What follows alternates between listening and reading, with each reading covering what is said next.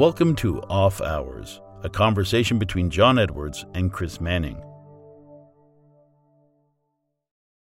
Very small piece of follow-up from last episode. A friend who grew up in Eastern Europe very gently corrected me after the show was published that I had incorrectly pronounced the name of the founder of Akrivia as Rexepi. It turns out it would be pronounced, and I'm probably going to butcher this as well if you speak Albanian, but I was told it's Regepi. So my apologies, Recep. I stand corrected. Better you than me. I can't pronounce people's names to save my life, so I'm as people have already commented on with some of my horrible pronunciations. Yeah, well, an X followed by an H isn't something you're going to find very frequently, if at all, in the English language.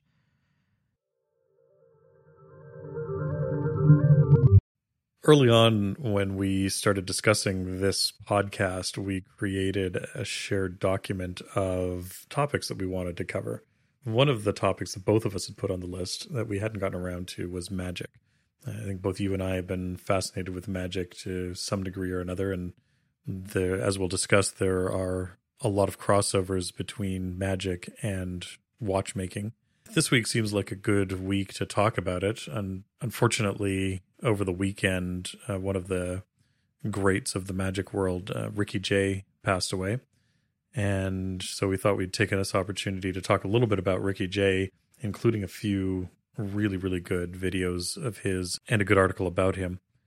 And also talk a little bit about some of the other magicians who have had influences with the watch world and sort of the mechanical world, and discuss a little bit about that and why it is that we are fascinated with magic. So do you recall the first time you saw Ricky Jay perform? I don't know that I recall the first time I saw him do magic as a magic thing, like as a presentation of magic. I think the first time I ever saw Ricky Jay would have probably been a TV show or a movie. One of the things that Ricky did to make money through his life was act as a consultant for Hollywood. And he helped train actors to perform magic tricks in TV shows and movies.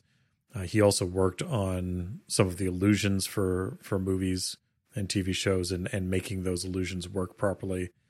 And then on top of that, he himself showed up in a number of TV shows and movies.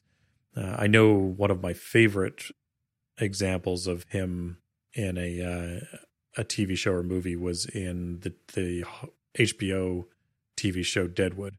He shows up as one of the hustlers who's running a gambling house in Deadwood. Of course, he puts his card handling skills to use in the show, not necessarily to as magic, but as a way of hustling the patrons of the gambling house.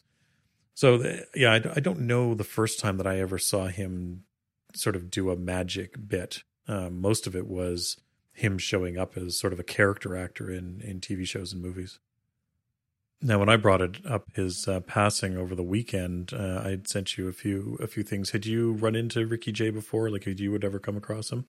In various capacities, yes. I would say, looking back now, in retrospect, I was oblivious to the fact that it was Ricky Jay I had encountered. I read one of his books entitled Cards as Weapons when I was in my youth. That is how I learned to throw cards. So I learned to throw cards from Ricky Jay without knowing it was Ricky Jay who taught me, or at least not having a face to put to the name, because his name was obviously on the book, but it's not something that I retained. And it wasn't until much later in life that I realized that it was him who had written the book. I would say Ricky Jay was not a household name for me growing up. I came of age in the era of David Blaine, and by comparison, they're two very different artists. And if I were to compare their sleight of hand, I'd say Ricky Jay's, to me, in my opinion, is superior, simply because I've been able to replicate essentially every trick sleight of hand trick I've seen David Blaine do over the years. But I am still flabbergasted by a number of the things that Ricky Jay can do. And while I can catch the occasional slight, I'm just absolutely clueless sometimes as to how he pulls off what he does. It's absolutely incredible, his skill as a card handler. Yeah, I think that's one of the things that makes him stand out from other artists like a David Blaine, somebody like a Ricky Jay. He's often sort of the man behind the curtain who's discovering the ways of doing things and the ways of tricking people. So, for instance, if you remember The Illusionist and The Prestige, there are a number of magic bits in there that originally people thought were just movie magic, like people were using film techniques or camera tricks to be able to do them. But in fact, they were actually Ricky Jay's tricks, and they were real tricks that he was, that he had taught them to do on screen. So, yeah, there's a big difference between somebody who's a performer versus somebody who's an actual magician. And Ricky Jay is one of those sort of magicians. He really did know his stuff. And as you say, his sleight of hand work is unbelievable. I would say sleight of hand is hands down my favorite flavor of magic. I'll take in a show of Grand Illusions just for kicks, but it doesn't hold the same wow factor for me as the sheer magnitude of skill from years of distilled practice that unfolds in a matter of moments with nothing more than a few coins or a deck of cards in the hands of a master like Ricky Jay, or Ricky Jay's mentor Di Vernon and folks like that, or Slidini even. Seeing old clips of Slidini is it's unreal. He just makes cards appear out of nowhere. I grew up in an era when, previous to David Blaine, it was David Copperfield. I remember as a kid gathering around and watching some of the David Copperfield specials. And one of the things that's always disappointed me is knowing how the David Copperfield effects were done and seeing just how much of it was being done through camera tricks, and things like that. So it was very easy to sort of see you weren't being tricked necessarily through great skill, but through some kind of an obvious illusion. One of the things that's interesting when you watch somebody like a Ricky Jay work, or as you mentioned, Di Vernon, somebody like that, even when you know what he's doing and you know the move that he's about to make, you'd still never see the move that he makes. You never see what he's done. He's just so good at hiding what he's doing, and he is so clean at his manipulations that you just can't follow it. And that's always impressed me.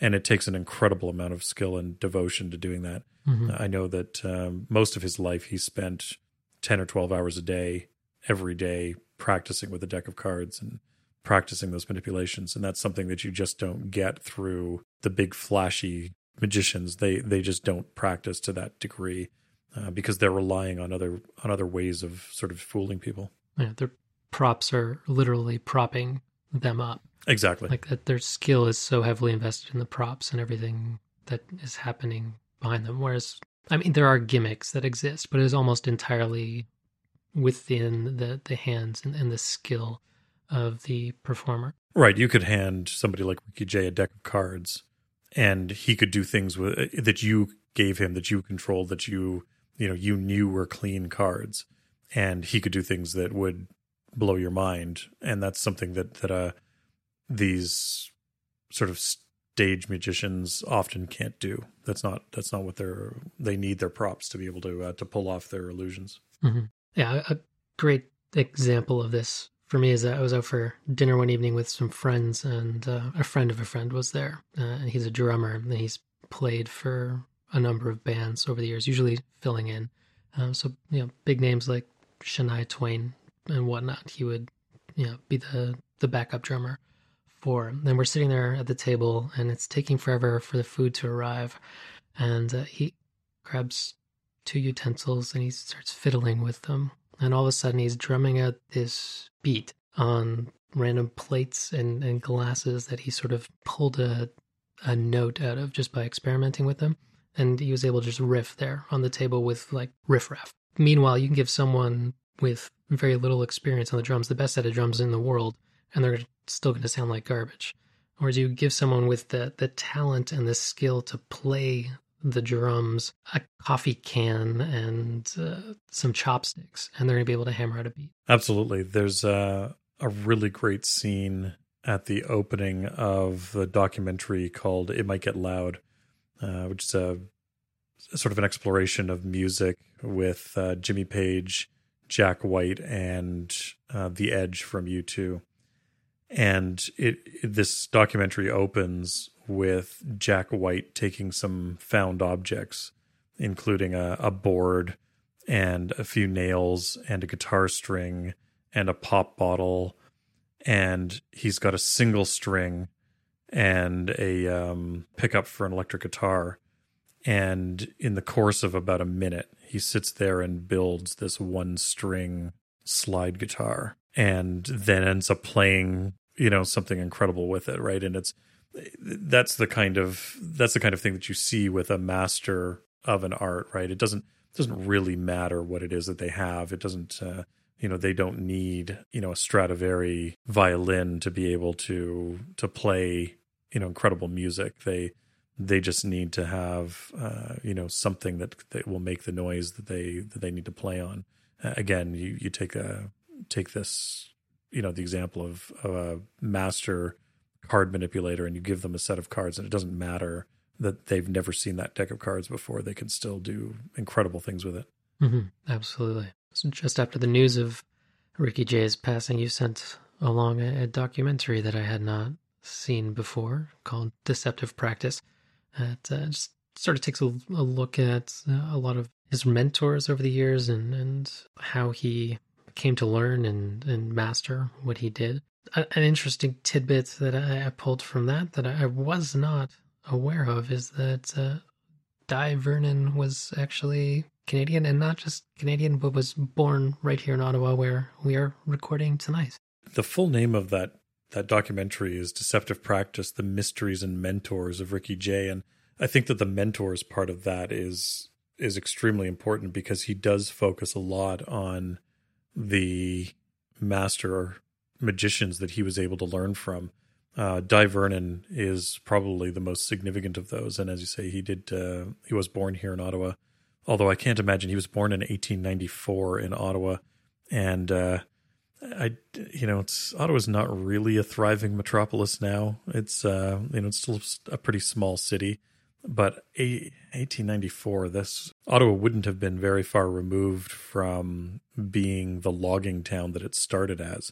So I can't imagine that it would have been an exciting place to live in 1894. Well, you can understand why he wanted to relocate to LA.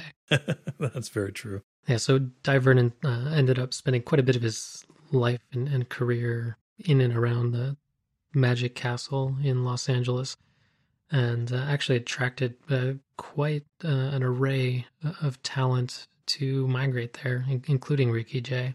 And he taught and passed on much of his knowledge in bits and pieces here and there. You were lucky if you got past a little scrap of what he had hidden in his vast inventory of skills and tricks. But he certainly was a treasure in the magic community, and one of the greatest sleight of hand artists to have ever lived. We've talked a lot on this show about passing knowledge on and sharing knowledge, and how, as I've mentioned before, one of my favorite quotes from Philippe Dufour is "Graveyards are full of secrets."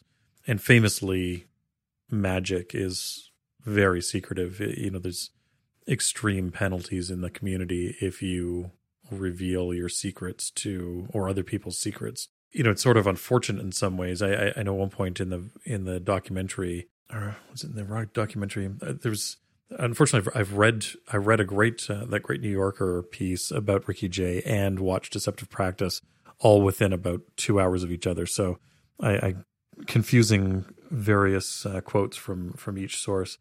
But at one point, Ricky Jay mentions how it's unfortunate that the sleight of hand artists that are coming up now have never seen Dai Vernon perform in person. Mm-hmm. And we are now going to be able to say the same thing about Ricky Jay. Even though there's video footage of him performing, unfortunately, there are people who will never get a chance to see him perform, who will go on to become some of the great sleight of hand artists. And I have to wonder how much of what he knew is now lost because, they are so secretive about what happens in the effects that they're using.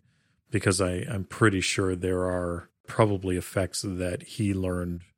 I know there's one that he sort of coyly talks about in the documentary that he learned from Dai Vernon. And, he quickly says, and no, I won't tell you what it is. I wonder if he's ever told anybody what that is and if he's ever passed that on.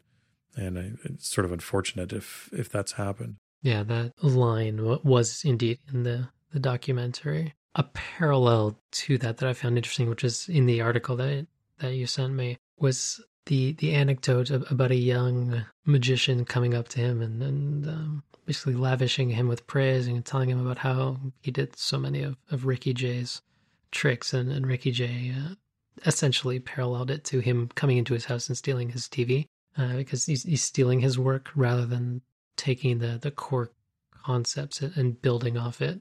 Now, I'm sure there is a lot of knowledge that has passed away with Ricky Jay, but at the same time, he has amassed a treasure trove of literature. And if anyone wanted to learn and know, I would say, a good volume of what Ricky Jay knows, they could digest his library the same way that he did over the course of his life, because he has a lot of rare and obscure literature, and a lot of his tricks were founded in very old and forgotten tomes of magic. You're right. There is obviously the ability to go back into old books and find a lot of this information, but then at the same time, as we know, some of those books become difficult to find just because they get sucked up by collectors and sort of hidden away, and they're no longer available, especially in the magic world where people don't want that information being shared out there. Tamara did bring up an interesting point the other day. One of the anecdotes that comes up in the article about Ricky Jay is the dissemination of an extremely important collection of magic books that he was curator of at one point. David Copperfield ends up getting the collection at auction.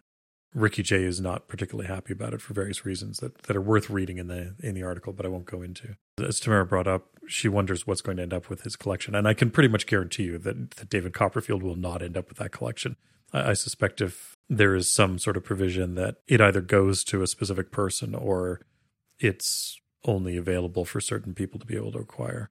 I can't imagine that he would want it to be acquired by David Copperfield after that incident. I know that artifice, ruse, and subterfuge at the card table was one of his primary sources early on in his life about card magic, because that was a book that was written in the 19th century by card hustlers, not magicians, but men who were trying to hustle money out of other men at a card table. And for them, screwing up a trick wasn't just you saw what I did and you now know the trick.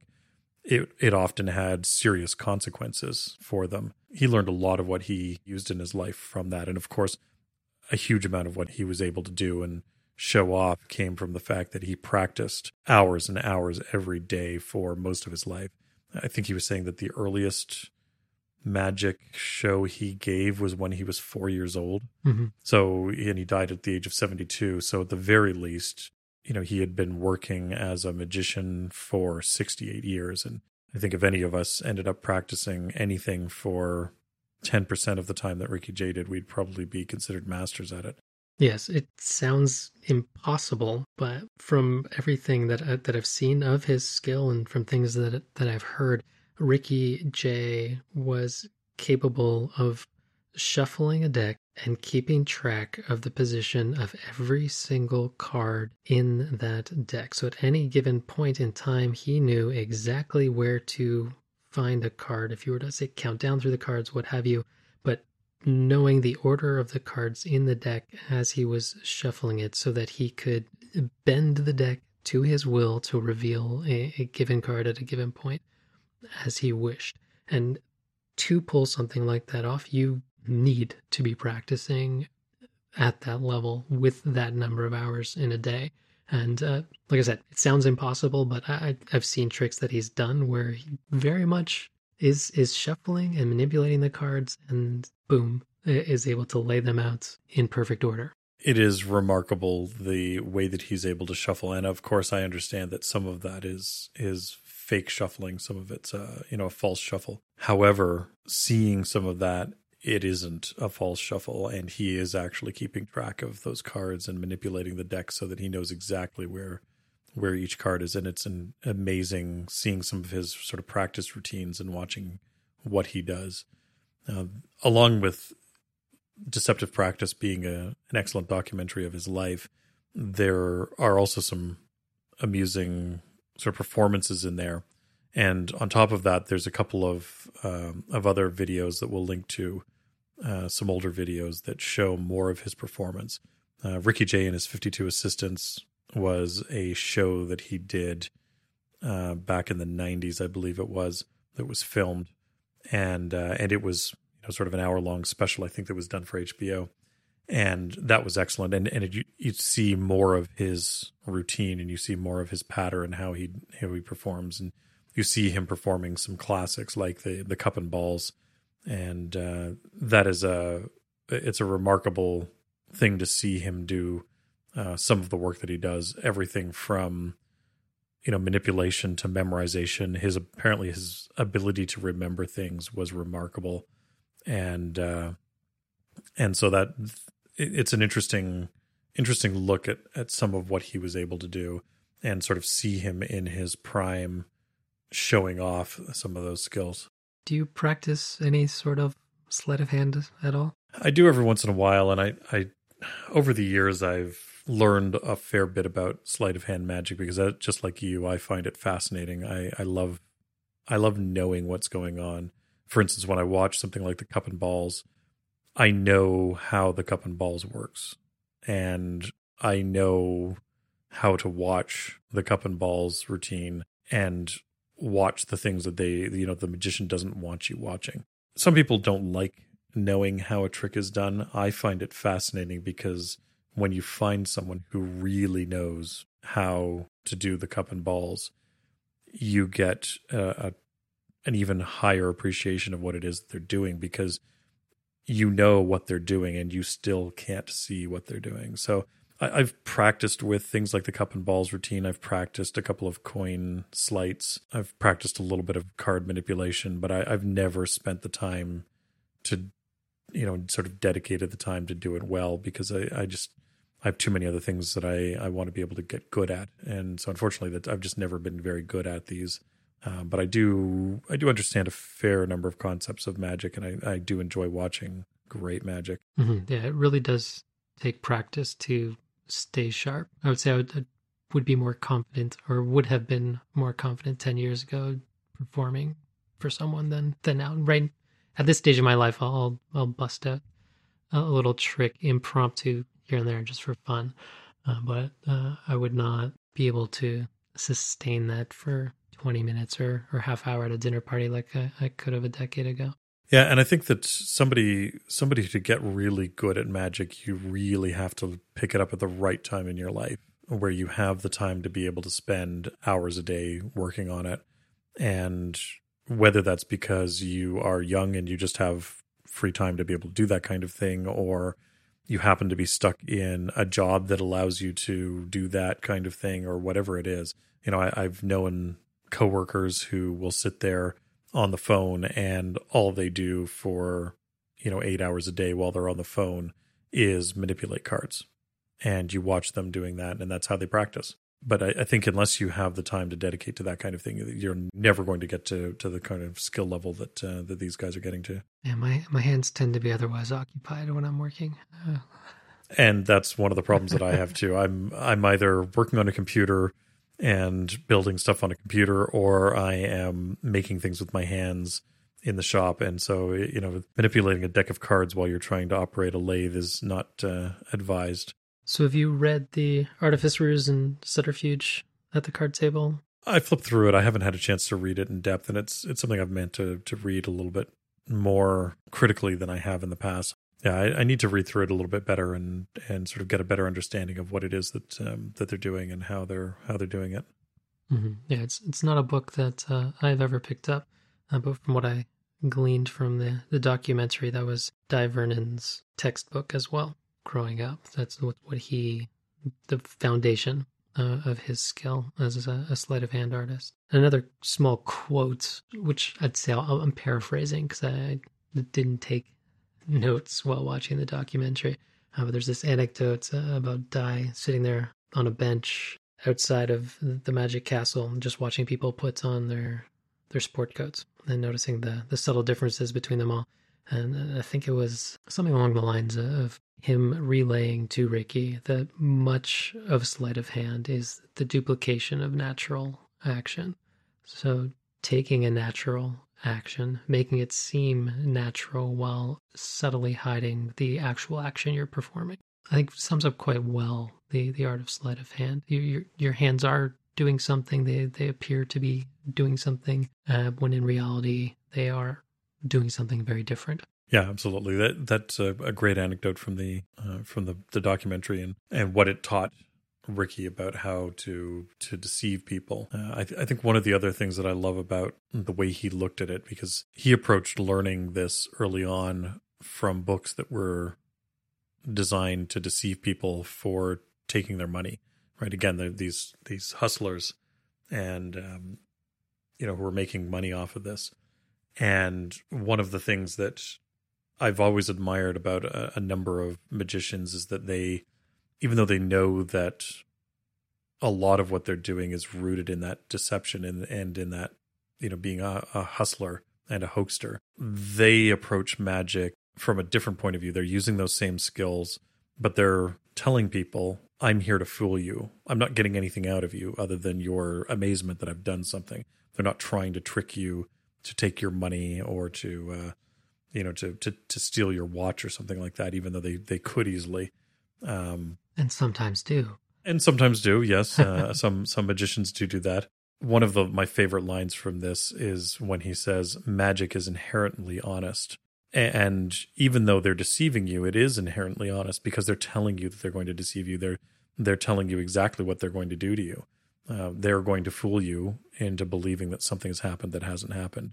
And I like that idea that through deception, magic is an inherently honest thing that they're showing you. And there are a number of magicians that I admire, people like Penn and Teller, people like Eric Mead. They've all been very upfront about that. They believe that you shouldn't be using this to con people, but instead to amaze them. Yeah, amaze and delight. So do you own any gimmicks, which is the technical term for a magic trick or a prop, something that is not as it seems, that allows you to do something that is not as it seems? No, I've intentionally never learned a trick that requires a gimmick. And I've always felt that if I was going to learn something, if I was going to learn a trick, that it should be something that I could do with any version of the object that I'm working on. So for instance, if I'm doing the cup and balls routine, I have a set of cups and balls that I've practiced with and that I'm more familiar with, but the techniques that I'm using should work with conceivably any cup that's the same sort of size and any ball that's the same sort of size that I'm used to. Same thing with card tricks or a coin manipulation. I've always felt that if I'm going to learn a card trick, I should be able to do it with any deck of cards that's been given to me. I've never practiced with things like marked cards. Marked cards are very easy to use once you know what you're doing with them. But the problem with that is that you're then relying on your marked cards to do the trick. I certainly don't blame people who do use some sort of a gimmick for being able to perform magic, because frankly, it does open up a whole other world of possibilities in terms of what you can do. But I know for myself, I've always felt that that's not the way I would want to approach it. I briefly just defined what a gimmick was there. For people who've been tracking with us this far, they've probably caught on by now, but just in case, how would you define sleights or sleight of hand as a term? I think any kind of sleight of hand or manipulation is the act of taking an object with your hands and doing something with it that's unexpected. So for instance, in a simple case, you might take a coin in one hand and pretend to pass it to the other. But instead of passing it to the other hand, you've retained it in your first hand. So you've got a coin in your right hand, you pretend to pass it to your left hand, but you haven't actually done it. Or, you know, the classic one that you see people do with kids where you pull a coin from their ear, right? And so obviously the coin doesn't actually come from the kid's ear. It's come from their hand, but it's a situation where you have, you know, it's a situation where you have that coin in your hand, you've hidden it, and you're then manipulating it to appear in your hand and as if it's coming out of the ear. So that's what how I define sleight of hand. And it can be used for any number of different things with any number of different objects. Mm-hmm. Yeah. It shares a root word with sly. So that's a cunningness and skill. And when it's come to magicians and magic that's being performed, nearly all of my favorite magicians are sleight of hand artists. So people like Ricky Jay. Another one of my favorites is Eric Mead as a modern performer. And again, he's another sort of magician's magician. If you were to query some of the top magicians that you've heard of in the world and you say, you know, who are the top sleight of hand artists in the world, Ricky Jay's name would of course come up on that. He was certainly one of those people, but Eric Mead is somebody whose name would pop up at the top of that list quite consistently. Unfortunately, there aren't a lot of videos of the work that he's done. Probably the best video I've seen of Eric Mead performing was on Penn and Teller's Fool Us last season, and he shows off a trick that he's modified slightly from another magician who unfortunately had passed away, and it's done with coins and a leather tube that had open ends on both ends. And watching him perform again, if you know the trick that he's doing, you can see a lot of what's going on. But there are a few things in there that he's doing that are just remarkable. You know, watching him perform that is it's a joy to watch. Even watching it over and over again on video, it's very, very difficult to see what he's doing, even when you know that he's doing something and what it is that he's doing. So yeah, that we'll put a link to that video in the show notes. It's worth watching because it's amusing. If you've never seen Penn and Teller Fool Us, it's an interesting idea for a show because you have two magicians, Penn and Teller, who are well known. Penn obviously being the loud one who's more of the performer, and Teller, who is again one of the top magicians in the world. He is really, again, he's a magician's magician. And one of the things that I always enjoy about watching that clip is watching Teller's face as Eric Mead performs the trick, because Teller knows the trick. He knows exactly what the trick is supposed to be, except for the little twist that Eric puts in it. Even being a master magician at sleight of hand himself, he's unable to tell what it is that Eric Mead is doing. I always enjoy watching that kind of thing. And again, if you can see someone performing for another master magician and fooling them like that, it is really remarkable. And it's, as I said, it's a joy to watch Teller watching that particular display. And really, so much of it does come down to presentation and storytelling as well, which is, I think, in his own unique way, Ricky Jay was very good at. One of his funnier bits is the Four Queens, which I had fun doing a trick with a somewhat similar storyline when I was like 8 years old, and it involved a lot of math to pull it off with the cards. But I had my whole little story, and it was entertaining for people.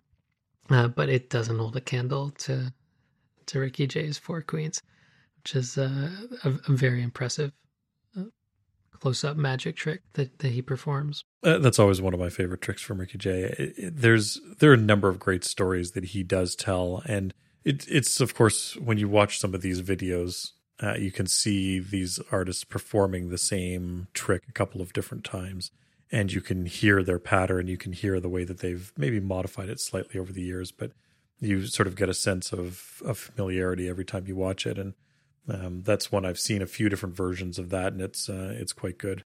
I think something we'll end up talking a little bit more about in a future episode is how magic ties in with some of the world of automata and magic clocks and things like that, because I think that deserves a little bit more depth than what we could do tonight. There's certainly a huge crossover between the world of magic and the world of mechanical making, just because a lot of these tricks, a lot of these illusions are reliant upon sort of clockwork mechanisms. But there's a long history of a crossover between the two worlds. Absolutely, particularly with the early magic, because so much of magic is, well, there's a lot of the sleight of hand type stuff, but a lot of illusions and things like that are based and founded in cutting edge fringe technologies that the general populace is just not aware of or doesn't believe can exist. And as we alluded to in one of our earliest episodes, any sufficiently advanced technology is indistinguishable from magic. And in a lot of ways, clockwork mechanisms and whatnot 200 years ago was indistinguishable from magic.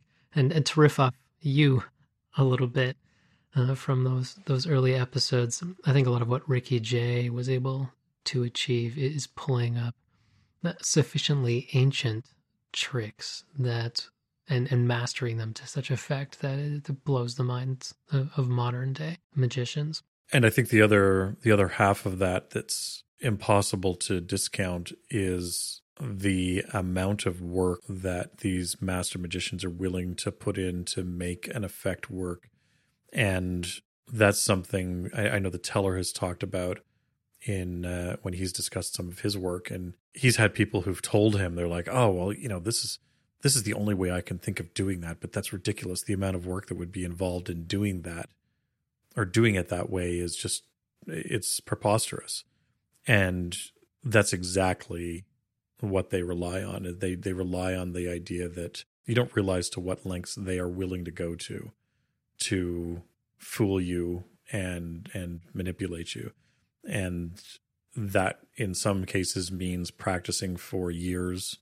I know Teller has talked about the fact that they've had tricks in development for 10 or 11 years that have never made it into their show because they're not ready yet. And most people can't even fathom the idea of practicing something for 10 or 11 years without a payoff like that. Between the two things, between the sufficiently ancient techniques in this case and the desire to put in an astronomical amount of time to perfect it, that those two things are what allow these magicians to fool you and be able to do what they do. So for anyone who might not have been familiar with Ricky Jay's legacy prior to this, where would you recommend they start? I think the two things you need to start with is the New Yorker article about him. I believe it's Ricky Jay's Magical Secrets. We'll put a link to it in the show notes. It's a long article, and it's going to take you a couple of minutes to read, but it is worthwhile.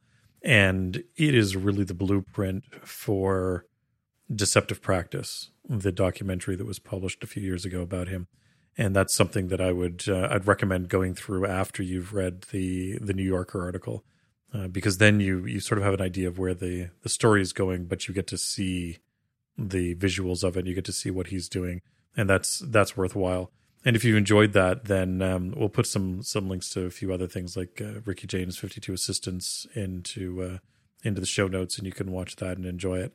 But certainly, at the very least, I'd recommend reading the New Yorker article and watching Deceptive Practice.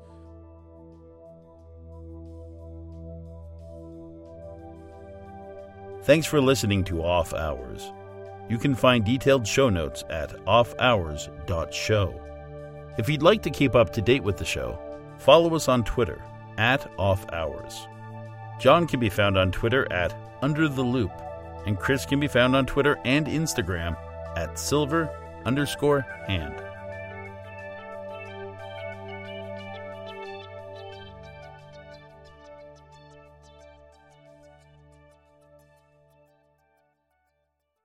I just found a story that I always love about him. Deborah Barron, a screenwriter in Los Angeles, where Jay lives, once invited him to a New Year's Eve dinner party at her home. About a dozen other people attended. Well past midnight, everyone gathered around a coffee table as Jay, at Barron's request, did close-up card magic. When he had performed several dazzling illusions and seemed ready to retire, a guest named Mort said, "Come on, Ricky, why don't you show us something truly amazing?" Barron recalls that at that moment, the look in Ricky's eyes was like, "Mort, you have just fucked with the wrong person." Jay told Mort to name a card, any card. Mort said the 3 of hearts. After shuffling, Jay gripped the deck in the palm of his right hand and sprung it, cascading all 52 cards so they traveled the length of the table and pelted an open wine bottle. "Okay, Mort, what was your card again?" "The 3 of hearts. Look inside the bottle." Mort discovered curled inside the neck the 3 of hearts. The party broke up immediately. Yeah, it's from the New Yorker article. Yeah. I've always loved that story because you can get the sense that that's exactly the kind of person that he was, right? Like it was just one of those, I'm willing to amuse you and I'm willing to sort of play to the crowd, but then if you screw with me, I'm going to make sure you regret it. Yeah, it's one of those things where you'd have to be there. And same for the $2 or 2 $1 bills into the $2 bill. Oh, when he's in the shower. The fact that he was able to pull that off in the shower is remarkable because the planning and forethought into, that must have been put into that is showering with a false thumb. But again, that's an example of the level of effort that somebody's willing to go to pull that kind of thing off, right? Mm-hmm. Yeah, absolutely. Well, that's a neat thing too from the documentary. There's like Ricky Jay being able to go to these guys' houses when he's like 4, 5, 6, 7, 8 years old and have like one-on-one performances with these masters. Oh yeah. You have to imagine that if after being exposed to some of those people as a child, if he hadn't become a world-class magician, you have to wonder what the heck was going on. And, I think you have to imagine that anybody who was exposed to that level of skill in any art would just pick it up enough of it to be quite gifted as it was. Mm-hmm. So yeah, that would have been remarkable, getting access to that. And of course you see people who do go on to become magicians, world-class magicians. And in some cases, all they needed was to be exposed to, an uncle who was an amateur magician and taught them some basic stuff when they were 7 years old or whatever. And that's enough to sort of slingshot them into it. So I can't imagine having some of the top magicians in the world, sort of at your beck and call and teaching you how to do amazing sleight of hand. I can't even imagine how effective that would be. Now, one of the other things I haven't seen yet, and I heard about it a couple of years ago, and I had forgotten to look into it. It was a documentary called Dealt. I don't know if you've heard of this at all. Yeah, the guy's blind. His name's Rick Turner, I think it is. Okay. He's completely blind, and he's able to do incredible card manipulation. Wow. Does he have a braille deck? No. Interesting. He showed up on Fool Us. That's how I first came across him. Now, in the vein of being blind, have you ever noticed the hidden 8 on the 8 of diamonds? I did, yes. I just saw that recently for the very first time. Oh, really? Okay. Yeah, that's something that somebody pointed out to me years ago. And I mean, I didn't notice it on my own. Somebody did actually point it out to me. But yeah, that's one of those things that until you see it, you never see it. It's the FedEx arrow in a deck of playing cards. Yeah, exactly. Yeah. It's one of those ones that's kind of amusing that you can't see. You can't unsee.